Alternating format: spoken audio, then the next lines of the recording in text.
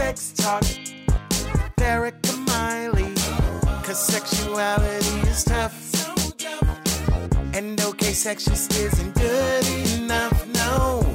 Sex Talk with Erica Miley. Hey folks, welcome to Sex Talk with Erica Miley. Erica Miley here. I get the pleasure of bringing guests back to do really fun things with me. And so I am super excited that Dr. Sarah Shavitz is back with me, love and relationship psychologist. Y'all love the episode that we did together before. And so I wanted to bring her back to introduce a new segment. Welcome, Dr. Sarah Shavitz. I'm so glad you're here. Thank you. I'm excited to be here again. So we're going to essentially do an entire episode that is dedicated to this new segment called Ask Erica. So now that's going to be a new tradition. I'm making my guests feel awkward. And I'm asking them to do I got to figure out a way to introduce this segment. And eventually I'm sure the listeners will tell me either stop doing this or they'll be like, this is hilarious. And I want to keep hearing guests, feel awkward and say, ask Erica in some wacky way. So on 3, we're going to whisper, ask Erica. You ready? Mm-hmm. She's like, okay, fine. 1, 2, 3. Ask Erica. Woohoo! Yay, we did it. And people are probably like, this is in my ears. Stop that. So essentially, I wanted to tackle this in a way, tackle these questions. I mean, y'all can send me questions. I know that you all send Sarah tons of IG messages around lots of questions around relationship. That's one of the big reasons why I wanted to have you here is because I know you get a ton of questions. What's that like to just get a ton of messages in your DMs on Instagram? Yeah, DMs and comments too. I almost always just direct people to book a consultation with me because people will ask these huge questions that need so much more context to be able to answer. And there's this whole new trend of using Instagram kind of like in place of therapy, it seems like. Yes, absolutely. I've definitely experienced that as well. Actually, I just found one of my comments that is an example of that. Can I read this really quick? Oh, yes, do it. Yes. Okay. She says, I struggle really hard with wording things that match my intentions. Lately, my intention is to help my husband prepare for when I work, but it comes out as belittling. I end up saying you don't do enough, which I mean to say we need to split chores 50-50. I also keep at it in arguments when he walks away or says stop. How can I prevent this? I tried the I feel statements yesterday, but it still came out belittling. Like, I can't answer that on Instagram. No, people. I don't know what's going on in your world. That's right. Yes, keep sending us questions, but also, you know what? Let's book some therapy. Let's invest in yourself. Yes. Like, spend the money, get the answers, learn new skills. Because I'm sure this is a trend from how she watched her parents interact or whoever raised her. I'm sure that there's input on her husband's side, on her side. There's a whole context that we're not hearing or seeing. And I literally cannot give you the answer you need from that little information. Absolutely. And I think this question in particular and trying to get therapy on Instagram or trying to get therapy or get advice from all of these different sources on the internet, I get that mental health therapy has been unreachable for a lot of people, but there are a lot of ways to access therapy. And I think one of the reasons why I wanted to start this segment is I wanted people to be able to get answers from people who have been trained. So like Dr. Sarah Shavitz over here, who has been trained to work in love and relationships, and like myself, who's been trained in sexuality and working with relationships and trauma. Like, I want you to be able to get great information, and I want you to know that you have access to therapy. So the answers that we're going to give you today are not a replacement for therapy, but we're also going to be very, very transparent about that as we talk about these things.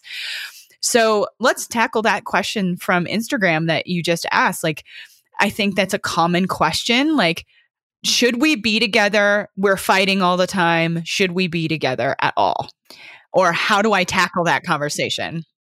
Yeah, I think that's a little different than what this person was asking, but it's a common question that I see in my practice where it's like, are we just not meant to be? Because we're at each other's throats constantly. We're always bickering. Like maybe we just aren't good together. And the reality is every relationship goes through stages. And that beginning stage, romantic love, or as the Gottman Institute calls it, limerence, is, just rose-colored glasses. Everything's amazing. You don't see any of your partner's faults. You're so in love.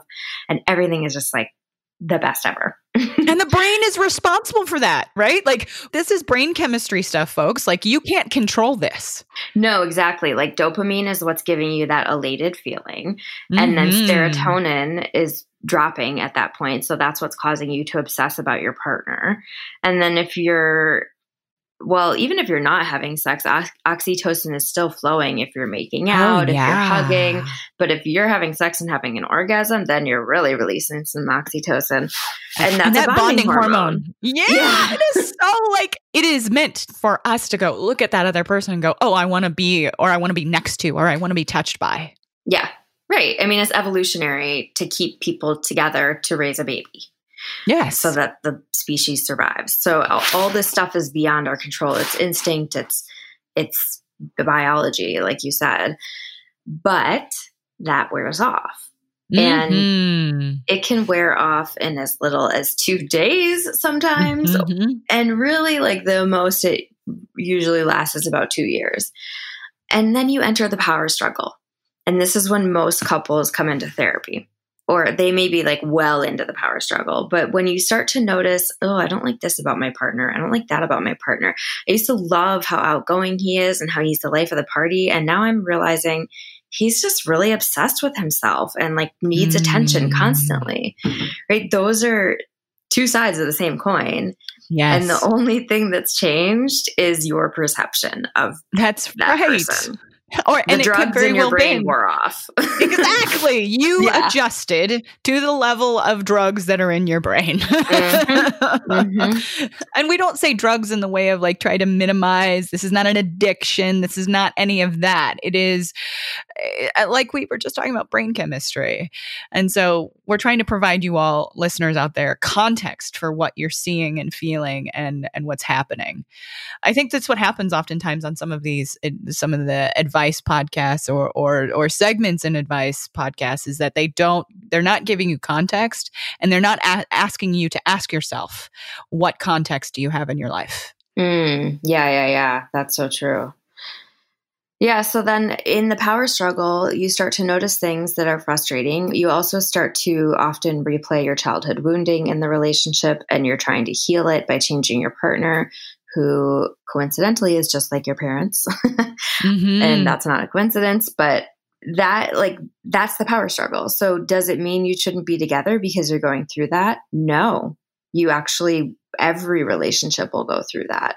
And how long it lasts and how challenging it is dependent on your consciousness, your skills in communication, and your shared core values. So Absolutely. I think that part's really important too. I think we should jump right into that, values and dating, because I think a lot of the questions that both you and I get are related to values. So oftentimes I know we both get questions, should we be together? Or how many dates do I have to go on with a person to know if they're the person or not? Or what if they like this hobby and I like that hobby? Or should we not be together? It's much deeper than that. It's much deeper than a lot of that. We can have a lot of opposite interests. We can have a lot of different kinds of hobbies. But if your values fundamentally are different, then more than likely, not always, but more than likely, there will be a level of conflict that will not be sustainable. Would you agree? I do. I mean, it depends on what values, but it's certainly easier to be in a relationship long-term with somebody who shares many of your values than it is for somebody who's totally opposite. Absolutely. We're seeing that so much now with the political climate in our country. Yes. It's brought values to a whole different level. You know, before Democrats and Republicans, they've always had different values, but it's at a whole new level now of what it means, like what being a Democrat means in the United States at this point and what being a Republican means.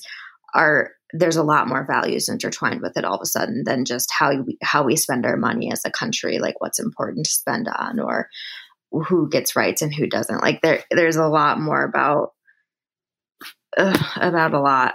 I know. I think that's how all of us get when we start thinking about how the political climate is impacting, because it's impacting all of us and how we think. I was just interviewing Dr. Emily Nagoski, and we had this very similar conversation around like what values we have and how the political climate is making us turn towards them very, very starkly. And then we all get exhausted and want to take a nap. Yeah. Like I think open-mindedness and acceptance have really become polarized, and respect. Those two have really become polarized at this point. Absolutely. So when it comes to like the question of should we be together, I think maybe we should like touch on what values are a little bit so that people understand that we're not talking about a specific religion. We're not talking about a specific political party. We're talking about deep held values. And I'm an acceptance and commitment therapy therapist. And for those of you who don't know what that is, essentially all the therapy I do is based around people understanding their own values and how those values dictate their behavior. And so one of the essential ways to think about it is that your values are perfect for you as the person who believes in them. Love it. So when you think about values that you hear couples like battle about, and I do mean battle, like what are things that are common that you hear from your clients?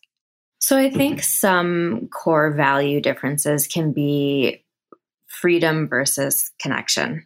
Mm-hmm. You know, kind of how much space do I need in a relationship? How much freedom do I need? Yes. And in life, maybe one person wants to settle down and have kids, and the other person is like, no, my core value is freedom. I don't want kids. I want to be able to pick up and travel the world whenever I want and not have to worry about this or that or finding a babysitter or can we bring the kids there? That's a core value that it may not work together. Absolutely. You know? And the other part is that we can't change each other's values. No, not really successfully. I think our own values can change over time. Yes. If we change as people, but I don't know that comes from an external source as much as it comes from you internally.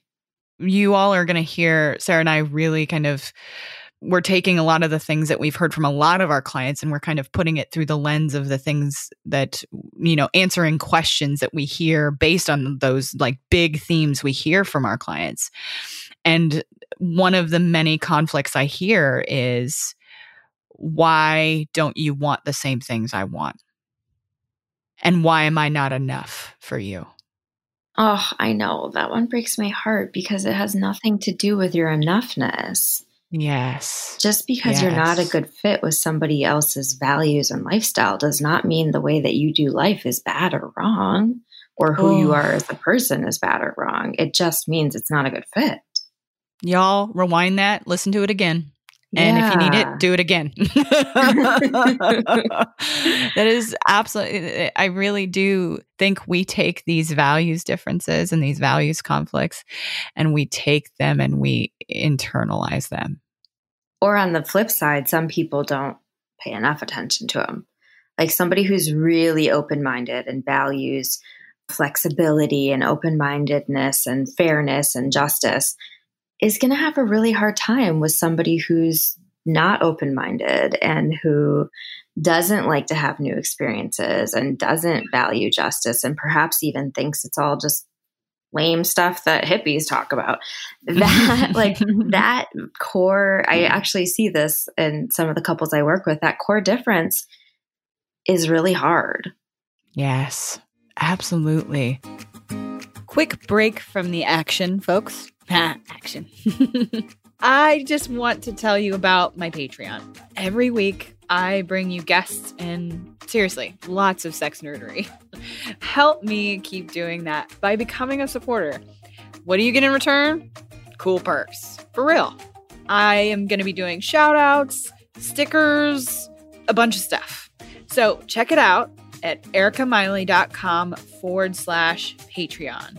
That's ERIKAMILEY.com/Patreon. I hope to see you and see more of you by becoming a Patreon.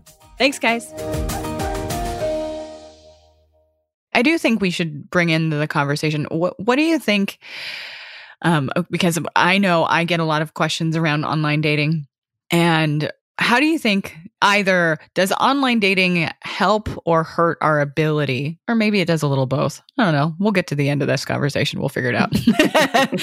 Like, does it distance us from the values search? What do you think? Yeah, such a good question. I think it really depends on how people word their profiles and Woo! Yes. Yeah. And also how people, like, what do your pictures represent about you? You know, so what pictures do you choose? What wording do you choose? I highly recommend you figure out what your top 3 to 5 values are and you put those in your profile and say, I value trust, loyalty, connection, whatever it might be, open-mindedness, adventure, freedom, whatever they are. And then somebody who values those things too is going to resonate with that instantly and go, oh, me too. That sounds like a really good fit. Or, you know, somebody who's really growth minded, like I value personal growth. It's really important to me that I'm constantly growing and that my partner is constantly working on themselves and growing. Somebody who's not into that is going to go, ew, and swipe left. Left is no, yes. Right? Yeah. Swipe left. Swipe left. You know, and so you're going to repel people who aren't a good fit. And you really want to be that. Like, you cannot appeal to everyone. And this is a big kind of sales technique, like sell to everyone, you're selling to no one. You need to really zero in on who am I looking for? And if I'm repelling people who aren't aligned with my values, great. That does not mean you're not good enough. That doesn't mean you're not desirable. It means you've honed in and you're sifting through people at a faster rate. Perfect. Yes, absolutely. And I think that people do often take that as like, oh, I'm not matching with anybody, or I'm not. No, actually, you are allowing yourself to make choices based on your values as opposed to making choices based on just the variability that's available to you. Mm-hmm. Mm-hmm. And that may narrow your scope in a big way. And great, because it's so easy to get burned out going on way too many dates with people who aren't aligned with your values and who aren't really your ideal person. Right before we got on, we were talking about the how everyone puts on their profiles. I like travel. Yeah. And so, every person on this planet likes travel. It's okay to get rid of this general shit on your dating profiles, folks. Get specific. Say, I value monogamy and freedom. So that way you're letting people know that you're not open to the open relationships, or you're not open to maybe a monogamous relationship with somebody who wants to build a family. Yes. Okay. I love that. People shy away from saying, I want to get married and have kids in the next whatever, like 3 years, 5 years. Like I'm on this app to find somebody who wants to get married and build a family. Why on earth wouldn't you say that if that's what you're looking for? Yes. Because you scare off people who aren't looking for that? Perfect. Exactly. That's what you want to do. Oh you don't need to go. You don't need to go on the dates with the people who are just looking to hook up, because hookups are great for people who want to do them. That's why I think it's so important that you and I are even having this conversation, because these are these big questions we get, that there are so many context variables that are needed to be considered. So, I mean, to shift gears a little bit, one of the things we did bring up when we were talking before was boundaries, and this was one of the things things that we get asked about a lot in various ways.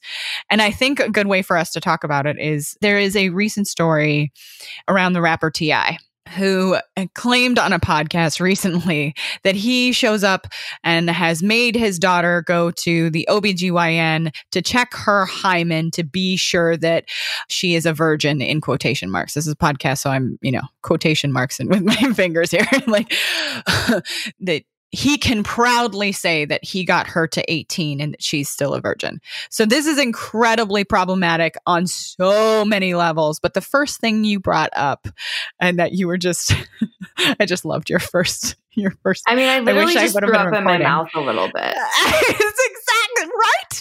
Oh my gosh, there's so many boundary violations I've ever heard. Like I literally feel like tight in my chest and stomach thinking about this poor girl.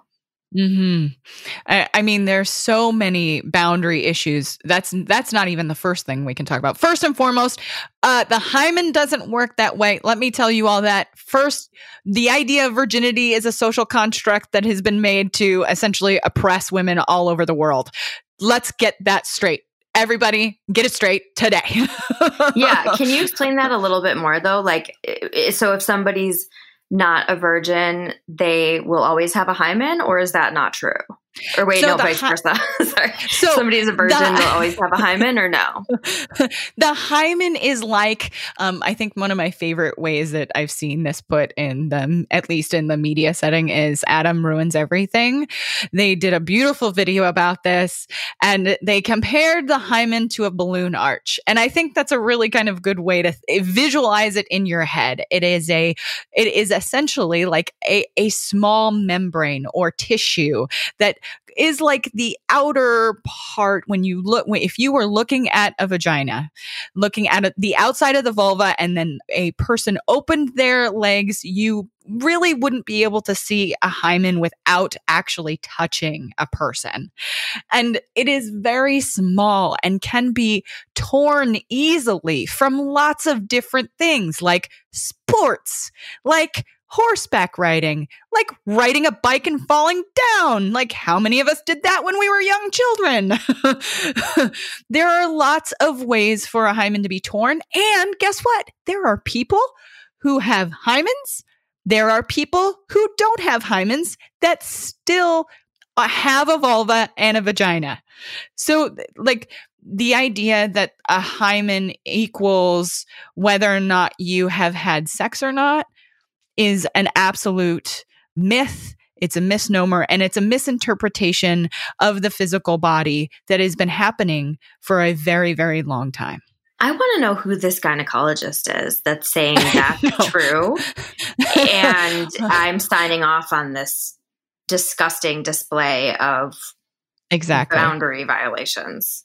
Exactly. That it's also in our culture that even in some like mainstream, like cop shows like SVU and things like that will say, well, they did a sexual assault exam and her hymen was intact. So that means that she wasn't sexually assaulted. That is utter horseshit. Right. Because you could have sex and it could stretch but not break. Exactly. Absolutely. Or you can, like, it does not include the variability of sexual experience at all. So is a person still, I mean, this is the kind of stuff that gets me fired up. So we could be here for 25 days. So if you've had oral sex when you're a teenager, are you still a virgin, in quotation marks? I mean, that's a personal choice, right? I would say there's so many different ways to define sex. How do you define it? I mean, Bill Clinton made that real clear for us. Oh, yes. Yes. And for you young ones who are listening, you may not know that. He said he had oral sex, but not sex. And fine. Like there kind of always has been that distinction, I think, in mainstream society of sex is penetration. But then are lesbians never having sex? Right. Like, is that actually a thing? Sex is, we as a culture need to be looking at sexual health, not focus on sexual acts, because that's something that often happens with my clients, even in like couples counseling, or I work with a lot of poly people. I work with a lot of different relationship formations. And when we start talking about sex, often the focus then starts to really turn hard towards sexual acts. And what I often am trying to help people do is zoom out, and I really want you to understand your sexual health as a whole. What was the last thing you were sexually proud of? I like that. And I don't think we as a culture are ever taught to value anything or value or be proud of our sexuality as a whole. Yeah, that's good stuff. I wonder, like, in the couples that you interact with, do you encounter a lot of shame when it comes to, like, I'm thinking oftentimes when this conversation comes up is around infidelity. Do you encounter a lot of shame or shaming back and forth when it comes to like either sexual infidelity, emotional infidelity, however the person is viewing it? Oh, of course. Yeah. I mean, I just actually did a post on Instagram about rebuilding trust, and I asked people to comment, like, what's been your experience if you've had a breach in trust and how have you tried to rebuild it? And people are commenting like crazy, you know. Actually, that's where that one person commented, which was totally off topic about trust, but that's fine. Mm-hmm. Right. But, you know, another person asked, what if both partners have betrayed each other? Some people are saying, like, I can't rebuild it. Once it's gone, it's gone. Another woman, this is a very lengthy comment, but looks like the summary is, she gave the relationship a second chance. He deceived her again, but she still loves him so much and is finding it hard to walk away. Ooh, that one happens a lot. You guys, if it's happening over and over and over again, this is like either an addiction. They are either sex addicts that are undiagnosed, or they are potentially have a personality disorder. Narcissism, sociopath, or just really not ready for a relationship, but want to have their cake and eat it too. Any of those three scenarios is not a good one for you. I encourage people, like, that's one of the things I actually hear from clients too, is I hear someone, I will often get a call from someone saying, my person is a sex addict, they need help. Here's the reality. That is absolutely, completely subjective. And I want people to, it's okay that it is subjective. And so that's when I start asking questions around, how do you know it? And what are the feelings around it? Do you feel harmed? Are you feeling betrayed? And are you labeling this person because of those things? And it's okay to ask those questions first. Before we decide a behavior is the problem, let's assess if your values are different. True. Yeah. And I think, like, there are plenty of assessments out there that can tell you if there's a sex addiction or not. And so get a good in-depth assessment to see if that is true. So yeah, come see me. But shame, especially around addiction, is huge. You know, you asked about shame. Also, we didn't finish talking about the boundary violations with TI. And I really do want to touch on that. Yes, let's come back to that. Okay. He should be ashamed. Full circle shame.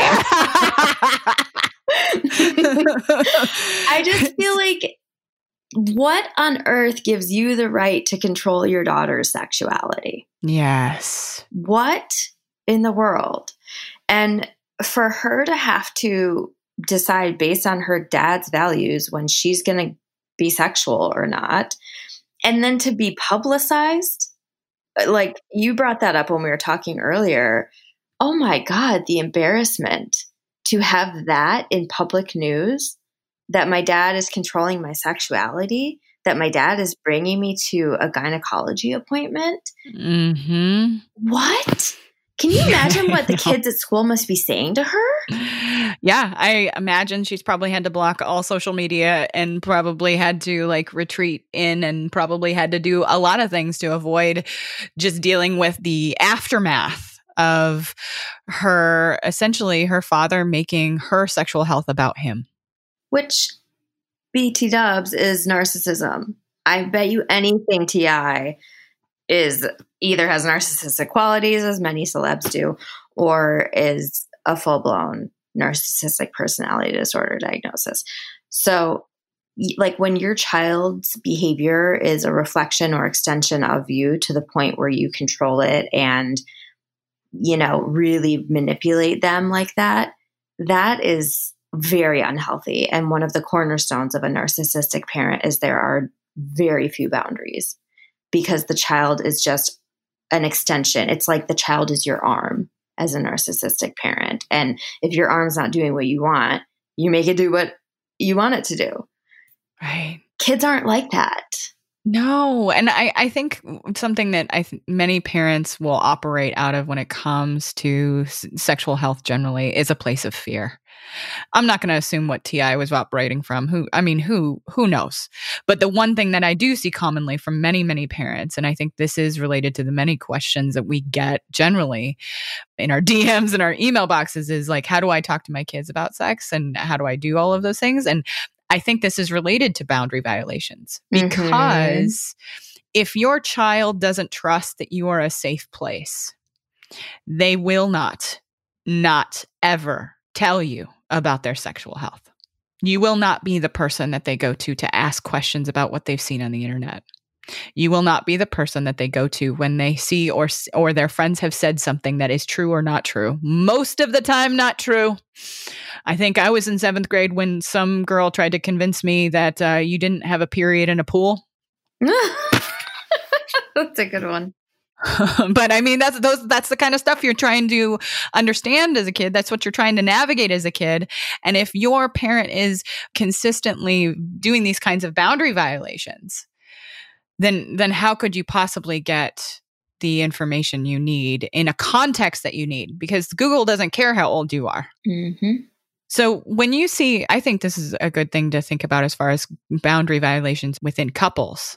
Does conflict arise from boundary violations? It sure does in a major way. I think a lot of fights in relationships are actually about boundaries. How you're talking to me is a boundary. How I'm communicating with you about where I'm going and what I'm doing is a boundary. Yes. Like within sex, this is oftentimes something that I hear from my people, like the difference between your own internal fantasy life versus what you communicate to your partner. Mm-hmm. That's a boundary. Is it private? Is it private that you get to have fantasies in your own head? I personally believe you should be able to have fantasies in your own head and that you don't have to share that with every person. You do not. It's your narrative, your personal story is not for everyone. Agreed. And that goes with non-sexual stuff too. You don't have to share every single feeling that you have. You don't have to share every single secret that you have. You don't have to share every single value that you have on the first date. Like there's boundaries there. Yes. Ooh, first date and boundaries. Ooh, let's talk about that. Oh, this is questions I get all the time. Like, how do I tell people these things? I actually get this question in regards to like people feeling like they need to come out about things, like come out that I am a poly person or come out that I have a chronic illness. And they feel like they have to disclose a lot of things up front. So like, I think we should address this. Like, what do you hear from your clients around like maybe some of these first dates and understanding how to create boundaries and when to hold back and when to disclose? Okay. Well, those two that you mentioned are really challenging because poly lifestyle, I think that's something personally I would want somebody to put on their profile because again, it's just like you're sifting through people. If they're not into poly, they're going to be turned off by that. And great. Don't waste your time with somebody who's not going to be accepting of your lifestyle. But then, I guess maybe there's concerns of not everybody at work knows I'm poly or not everybody anywhere knows this. And then what if somebody sees me? So I get that there's this kind of this boundary between having your own privacy and then also being able to communicate with potential partners. So maybe if you're worried about that, it's one of your first messages, just kind of like, hey, FYI, this is the lifestyle I live. Like, if you're not into that, no worries whatsoever. I just like to be really upfront right away so that we don't waste each other's time. But then I've also heard people get really nasty messages back after something like that, where they're upfront and and just setting clear boundaries. But, people, if they can't handle boundaries, that's just more feedback for you that this is not a good fit. And you don't have to take that absolutely agree. This is something I am working with on my clients a lot is first and foremost, it's okay to differentiate yourself from your partner. And two, it's also okay to put down boundaries and stick with your boundaries. And the minute that someone is resistant to your own boundaries, that needs to be an alert to you that maybe this person has their own boundaries work to do. Mm-hmm. Yep, totally. So therapy for everyone, essentially, that is the consensus for all of these relationship questions that we've been tackling. I do want to tackle a couple. I did get a couple questions specifically, and in this segment, I'm kind of telling people if you want me to use a fake name, you can send me a fake name, or I'll come up with one for you. Just say, hey, I'd like to remain anonymous. I do have an anonymous who created their own name, an anonymous question from Samantha Cole. And this person's question is, why does my vagina sweat? Am I a freak? So you and I can jump right into this. I can kind of give the biology a little bit of this. So let me tell people the difference between a vulva and a vagina. So the vulva is essentially the outside. That is the outside.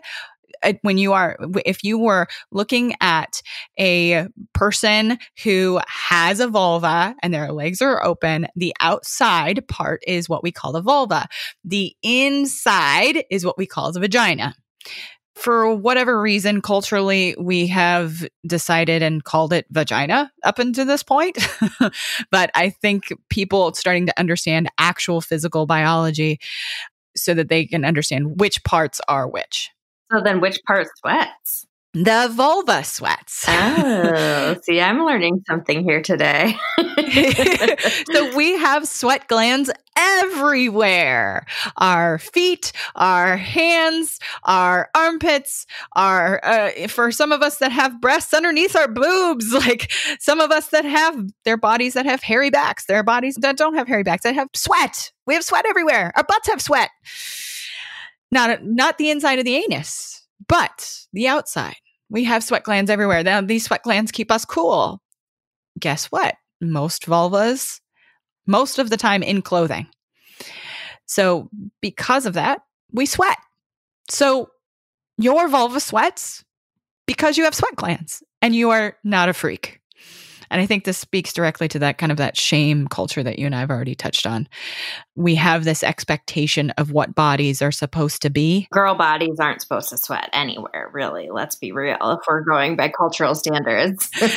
Right? That's the expectation. Girl bodies are supposed to be these pristine, feminine, in quotation marks, clean, never smelling, never farting, never any of those things. When in reality, guess what? We all sweat. We all poop. We all have gas, whether you all like to admit it or not. Speaking of smelly things, didn't you have another interesting question about smells? Oh, yes. From the same person who wants to, again, remain anonymous, Samantha Cole. Why does my vagina smell like onions after I eat them? And I think this is really important for people to understand that the first thing, our physiology is never going to be this pristine, perfect cultural expectation that we have. It just is not going to. And so everything that we put inside our body absolutely impacts the rest of our body. We're a whole system, just like our relationships are a system. We are a system, our whole body. And so when we eat something, our pee can smell. The other types of excretions that we have can also smell. So if anybody, I don't know, and you don't have to share, Sarah, but for me, when I eat asparagus, my pee smells like asparagus. Apparently that's a genetic thing. You either have the gene for that or you don't. Much like how when you taste cilantro, some people enjoy the taste of cilantro and some people taste soap. Yep. So interesting. It is physiological. It is not something that you can necessarily change or do any different. And please do not feel like you need to douche with harmful chemicals to get rid of smells. The vulva and vagina are wonderfully efficient at cleaning itself. So just using warm water, and that's really, really, really all you need. There are some specialty soaps out there. And for those of you there are some people who do have to use like a medicated soap because maybe they have an issue. Please, if you feel like you have an issue, go see a doctor. Go see a doctor. And if you don't trust that doctor, find another one. Okay, good stuff. So it's normal if your vagina sweat or your vulva sweats, and it's normal if it smells like what you've eaten. Yes, absolutely. Completely normal. Completely normal. So I do want to say, I really appreciate that you've been here for this big kickoff of Ask Erica. And so how do people find you? If somebody was in your area and wanted to be a client or wanted to find you on Instagram, how do people find you in the world? I'm Couples Learn on all things. You can find me on Instagram at Couples Learn. You can search Facebook for Couples Learn and find me. You can go to coupleslearn.com and book a free consultation. I do online therapy, so it's not limited to location. And I'm even on Twitter, though I don't really post on there. But if you are on Twitter, you can search me at Couples Learn and you might see something every now and again. Woohoo! Again, thank you so much for being here. And folks, thank you for sticking around to the end, and go ahead and send in those questions. I'm happy to answer them here on the segment Ask Erica. And you can find me on any of the socials at Erica Miley Therapy on Instagram. I got to get all these together so that they all sound the same. It's... but it's not always easy to do that. This easier. Yeah, I am on Twitter at Mrs. Erica Miley because there's so many things that are already taken on all these socials. And you have a pretty common name. Like, yes, Shevitz. Not that I'm using my actual name because nobody could spell it, but like, there's very few Shevitzes in this world. Right. So you can find us in all of the socials and all of the things, and everything will be in the show notes so that if you are looking for us, you can find us. Again, thank you, Sarah. And thank you to all of you. I hope you all have a wonderful week, and we will see you next time. Thank you. Thanks for listening, folks. Please rate and review on iTunes. It helps this podcast get found. If you leave a 5-star review, let me know about it on any social media, and I'll shout you out on the podcast. You can find my website at ericamiley.com. You can find me on Facebook, the Gram, and Twitter. See y'all next time.